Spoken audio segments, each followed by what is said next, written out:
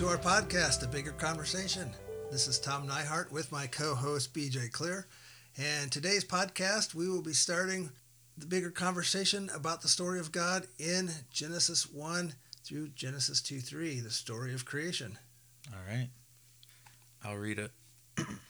In the beginning, God created the heavens and the earth. The earth was without form and void, and darkness was over the face of the deep. And the Spirit of God was hovering over the face of the waters. And God said, "Let there be light." And there was light. And God saw that the light was good. And God separated the light from the darkness.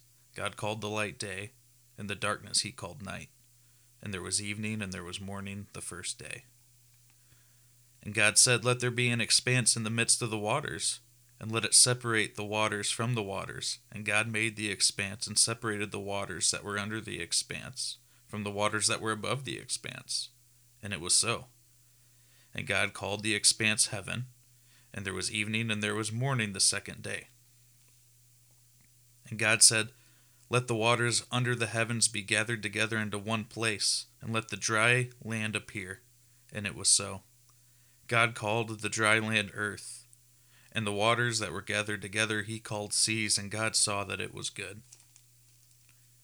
And God said, "Let the earth sprout vegetation, plants yielding seeds, and fruit trees bearing fruit, in which is their seed, each according to its kind on the earth." And it was so. The earth brought forth vegetation, plants yielding seed according to their own kinds, and trees bearing fruit, in which is their seed, each according to its kind. And God saw that it was good. And there was evening, and there was morning the third day.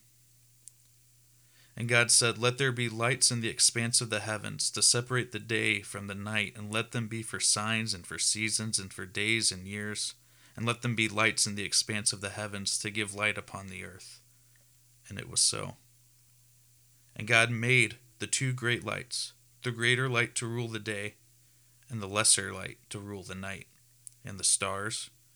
And God set them in the expanse of the heavens, to give light on the earth, to rule over the day and over the night, and to separate the light from the darkness. And God saw that it was good. And there was evening, and there was morning the fourth day. And God said, "Let the waters swarm with swarms of living creatures, and let birds fly above the earth across the expanse of the heavens." So God created the great sea creatures and every living creature that moves, with which the waters swarm according to their kinds, and every winged bird according to its kind. And God saw that it was good.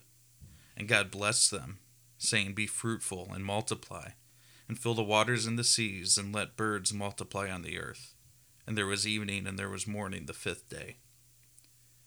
And God said, "Let the earth bring forth living creatures according to their kinds, livestock and creeping things, and beasts of the earth according to their kinds." And it was so. And God made the beasts of the earth according to their kinds, and the livestock according to their kinds, and everything that creeps on the ground according to its kind. And God saw that it was good. Then God said, "Let us make man in our image, after our likeness, and let them have dominion over the fish of the sea, and over the birds of the heaven, and over the livestock, and over all the earth, and over every creeping thing that creeps on the earth."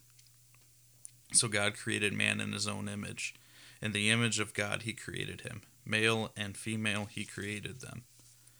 And God blessed them. And God said to them, "Be fruitful and multiply, and fill the earth and subdue it, and have dominion over the fish of the sea, and over the birds of the heavens, and over every living thing that moves on the earth." And God said, "Behold, I have given you every plant yielding seed that is on the face of all the earth, and every tree with seed in its fruit. You shall have them for food. And to every beast of the earth, and to every bird of the heavens, and to everything that creeps on the earth, everything that has the breath of life, I have given every green plant for food."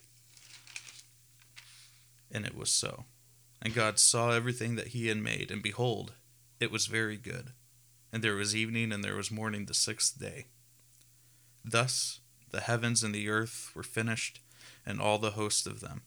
And on the seventh day God finished his work that he had done, and he rested on the seventh day from all his work that he had done. So God blessed the seventh day and made it holy, because on it God rested from all his work that he had done in creation. I grew up thinking, that this was just about creation. That's what it is. It's a story about how God created everything. Move on to chapter 3. I see it as much more than that now. Okay. Going back to the questions that we finished with, if you are hearing this for the first time, what are some of the things that sound strange to you?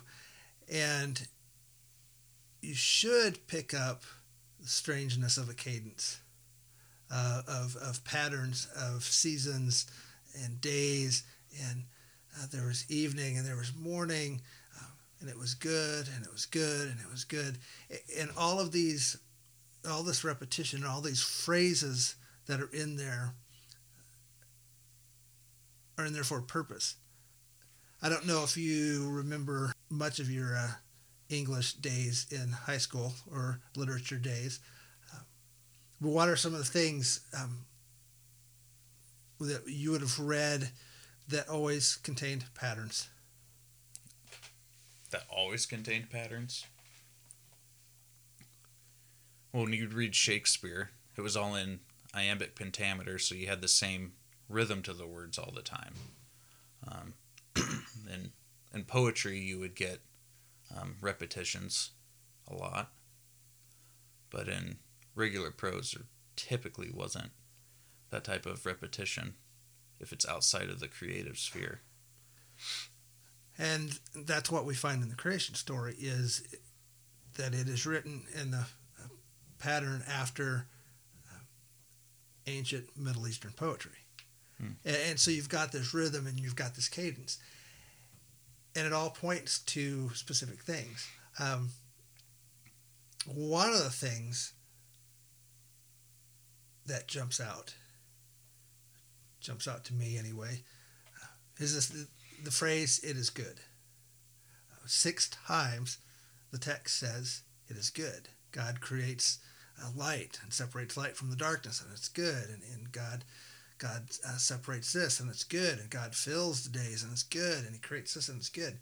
And we get to day 6. And God has created all the land, the seas, the skies, filled it full of all the good things. Creates mankind, humankind. And then what does the text say? That 7th time. And it was very good. And it was very good. Very good. In our culture, good, everything's good. We reply to good about everything. Oh, this is good. How was your pizza? Oh, my pizza was good. Good, in a lot of cases, I feel like good has become meh. Meh. It's good. It's okay. Oh. It's meh. It was good enough. It was good enough. But in the text, good is, God created light out of darkness, separated it, and it was good. That's great. That's fantastic. That's astronomical. Then we get to the creation of humankind, and God creates humankind and looks at everything and says, this isn't just great, fantastic. This is very great, very fantastic. This is the best thing. And I had never looked at it like that before. I just read through the text. God created this. It was good. That was good. And what that tells me is that when God created humankind, he places so much value on each one of us. And I don't think we see that. I don't think we live that way. I don't think we feel that way. Another thing that strikes me is day 7.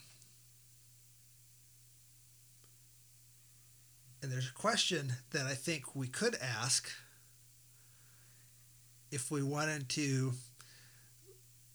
ask it. Why did God have to rest? Why did God have to rest? He was tired. Was he tired? That's a fair question. It seems like an odd thing to put in the text. God's God. He doesn't need to rest. So why is it there? Why did God rest? To make a day that's holy? That's a very good question.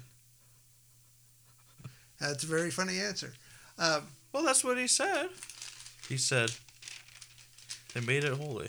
Thus the heavens and the earth were finally done. And on the seventh day God finished his work that he had done, and he rested on the seventh day from all his work that he had done. So God blessed the seventh day and made it holy.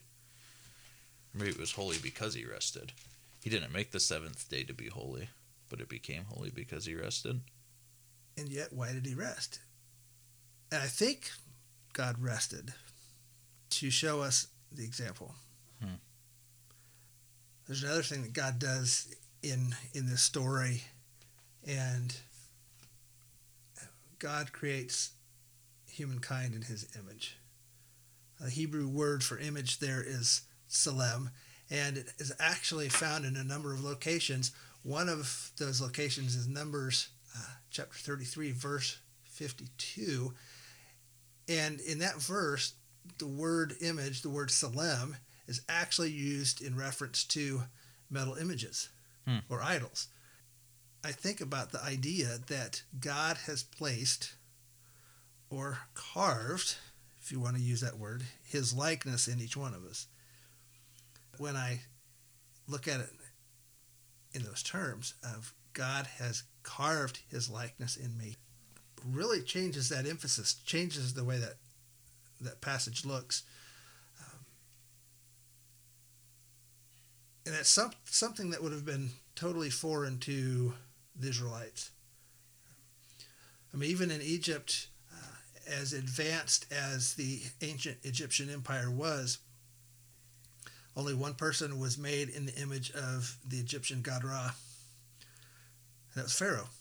None of the other Egyptians were even considered to be made in the likeness of their god. Just one man. That's Pharaoh. And God has come along and says, no, there's a different story.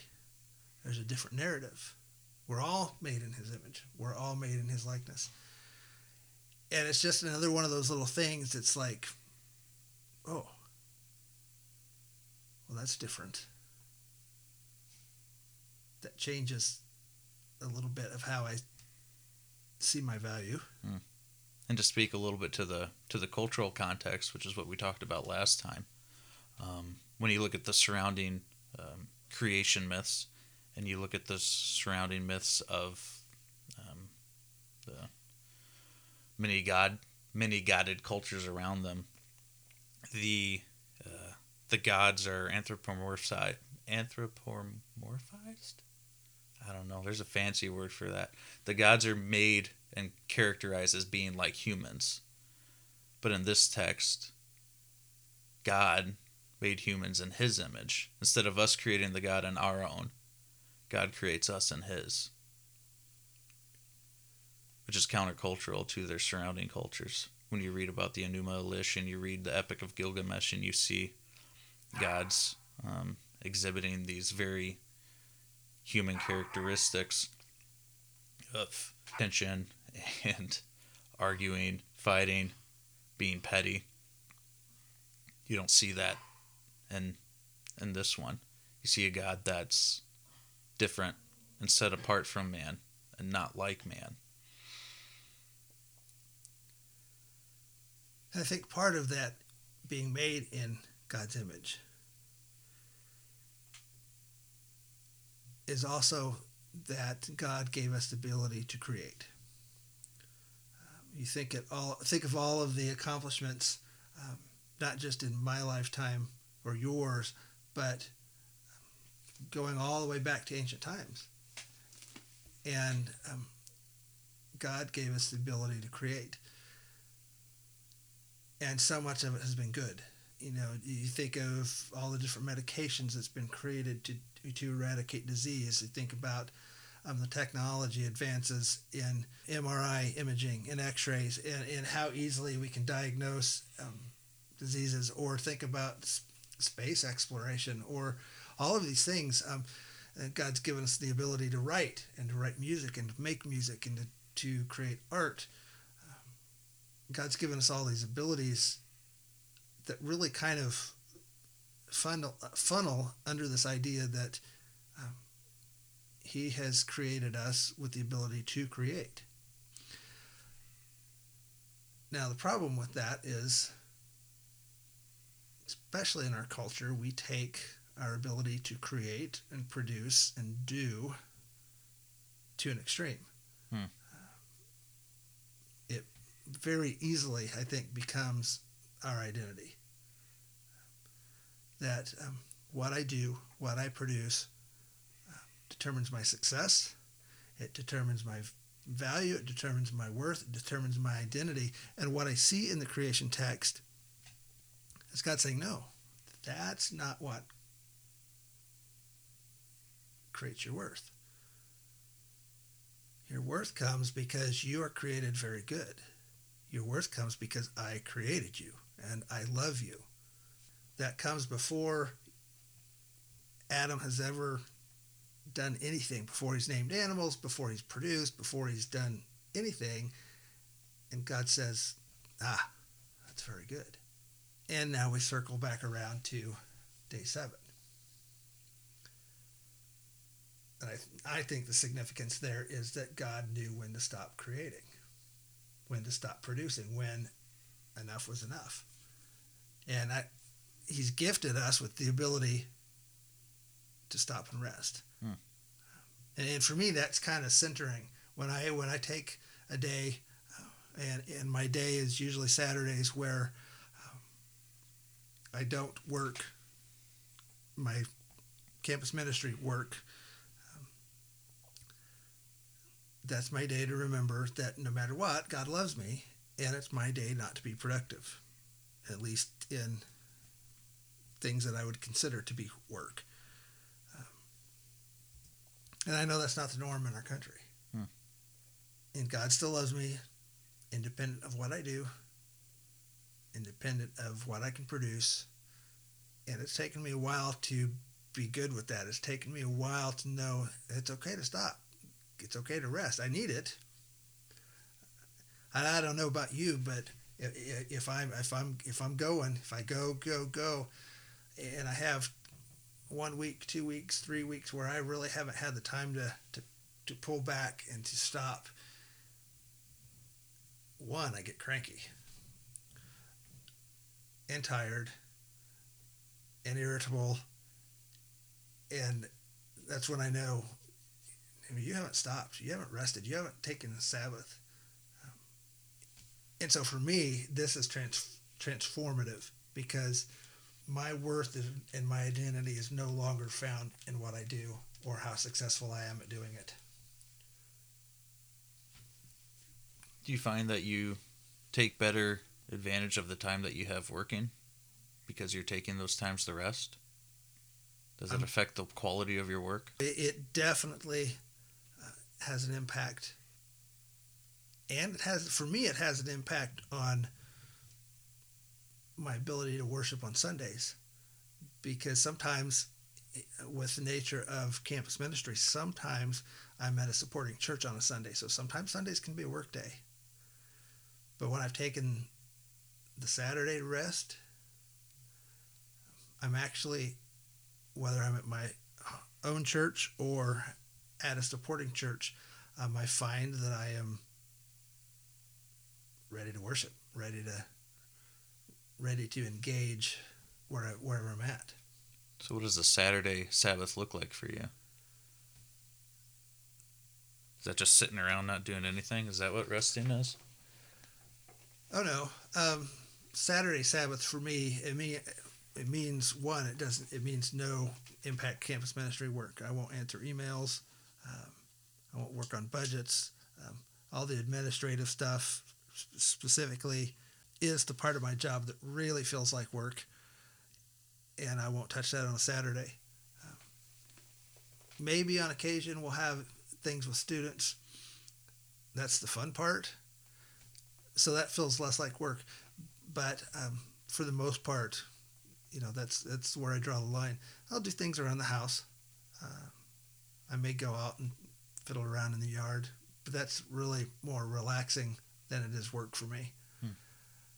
And so that's where I'll draw the line. If it feels like work, it's probably something I shouldn't do on a Sabbath. Do you keep some kind of support in place to hold you accountable to taking a Sabbath? My wife.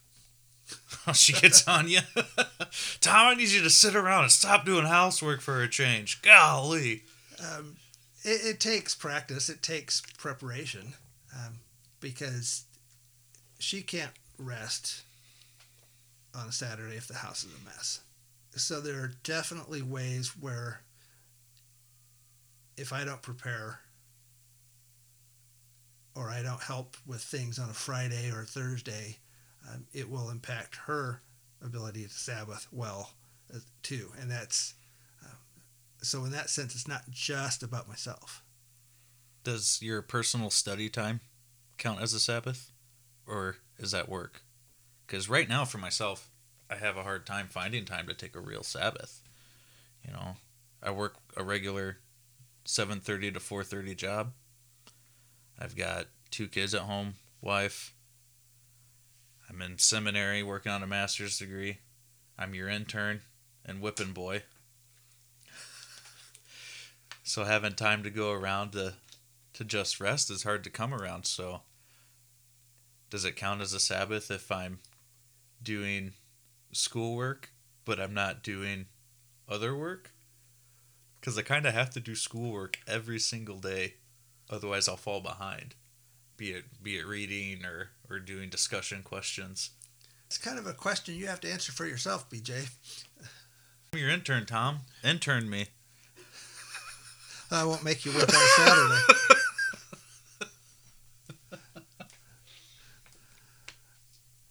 And that's a fair question, really, because you're in a season in life where finding that margin is difficult. Your original question was, do I study on a Saturday? Yeah. If I'm reading and studying to write a lesson, no. Because that for me that's starting to cross over into work. If I'm reading and studying because I love the text and I'm geeked out about something I read and I got to dig more, well, that's fun. So for me, that's probably where my guideline is. But you're on a tight schedule, and it makes it difficult. Really, for me, and this I think is one of the big truths to come out of Genesis 1. It's really the idea that God loves us. That love is not dependent on anything that we can do or produce. God has made us in His image, and He's given us the gift of rest. Even looking at some of the structure of the poem, there's the word for seasons, which is, if you're actually counting the words of the poem in Hebrew, the word seasons would be the exact middle. The Hebrew word there for seasons is... Would that be moed? There it is. That is moed. Moed. The Hebrew word for seasons is moed, which, while it's translated in the English as seasons, it comes in the creation of the 4th day. The word itself means the following. It's an appointed place, an appointed time, sacred season, a set feast. So you get this idea that even this focal point of this ancient Mesopotamian-style poem, this word seasons itself is celebration. It's feast. For me, that always involves family. And the idea that God sets this in place, sets feasts and celebrations in place as something that we're supposed to enjoy. That He's created us for these things. He's created us for rest. And so taking all this into perspective, it really is a huge life lesson for me. There was a point in time where I was a worship minister, and my identity became wrapped up as Tom Neihart, worship minister. And when I was no longer doing that, I had to find my identity again, because I let it be so wrapped up in what I did. And this comes along a few years later, and it's like, wow, I was way off on that. I knew I was way off on it when I struggled with it, but it's kind of one of those things. It's kind of a little bit of a smack in the face of, we are in a culture right now that is so focused on doing and producing and success, and people around us that have working, both parents work and they work extended hours in order to provide for their families. But there's just this constant drive for more and to acquire, and to do that you have to work more and do more and produce more. And it's just kind of this vicious cycle that our society doesn't know how to stop and how to rest. And there can be great peace found in knowing when to stop. Would you say that rest is the key to solving the identity crisis? I would say yes, because when you realize that the world is not going to come crashing down because you stopped, that has a way of kind of recentering your thought process. When your identity is wrapped up in what you do, then it's very easy to slip into the mindset of, oh, I can't stop because everything's going to fall apart and it's up to me to keep it going. And when you can stop and rest, you realize, well, the world keeps going on, and it's okay. The Israelites didn't learn this lesson very well either, because as we get further into the Old Testament, you'll see God has to command them to remember the Sabbath. He has to command them to take these festivals, and at times they still didn't learn that lesson very well. Like, oh, you want me to party? Okay, I'll stop and party. I'm good with that. Yeah. Never did a year of Jubilee. No, they didn't. So what other thoughts do you have, BJ? That's all I've got on this one for this time. There was one thing you said at the beginning. I'm rewinding big time on you. Awesome. You said 6 times God said that it was good. But on day 2, God never declares it good. You are correct. He says, and God said, let there be an expanse in the midst of the waters, and let it separate the waters from the waters. And God made the expanse, and separated the waters that were under the expanse from the waters that were above the expanse. And it was so. And God called the expanse heaven, and there was evening and there was morning the second day. Something went wrong the second day, it looks like, because it wasn't good. It's okay, because day 3 was doubly good. Really? Tell me about that, Tom. I got it right in front of me. Read day 3. Day 3. Says it twice. And God said, let the waters under the heavens be gathered together into one place, and let the dry land appear. And it was so. God called the dry land earth, and the waters that were gathered together he called seas. And God saw that it was good. And God said, let the earth sprout vegetation, plants yielding seed, and fruit trees bearing fruit, in which is their seed, each according to its kind on the earth. And it was so. The earth brought forth vegetation, plants yielding seed according to their own kinds, and trees bearing fruit, in which is their seed, each according to its kind. And God saw that it was good. And there was evening and there was morning the third day. So the third day was double good. Third day was double good. I don't have an answer for that. I don't know why on day 2 that God did not see that it was good. Perhaps I should study that and look it up and bring that back around at some point. I'd like to hear what you find. That's a good catch. I'll dive into that too. I've never caught it. And that's an example of what we're trying to do. The lullaby effect. There's a lot in here. There's a lot more. Yeah. This just scratches the surface. We'll get there. A little at a time, I guess. That was the thing that really stuck out to me, was that day 2. That'll bug me. I have to see what I can find. Good, because that's the way the text works. Always find more questions. Is that all you got today? That's all I got today. All right. Until next time. Until next time.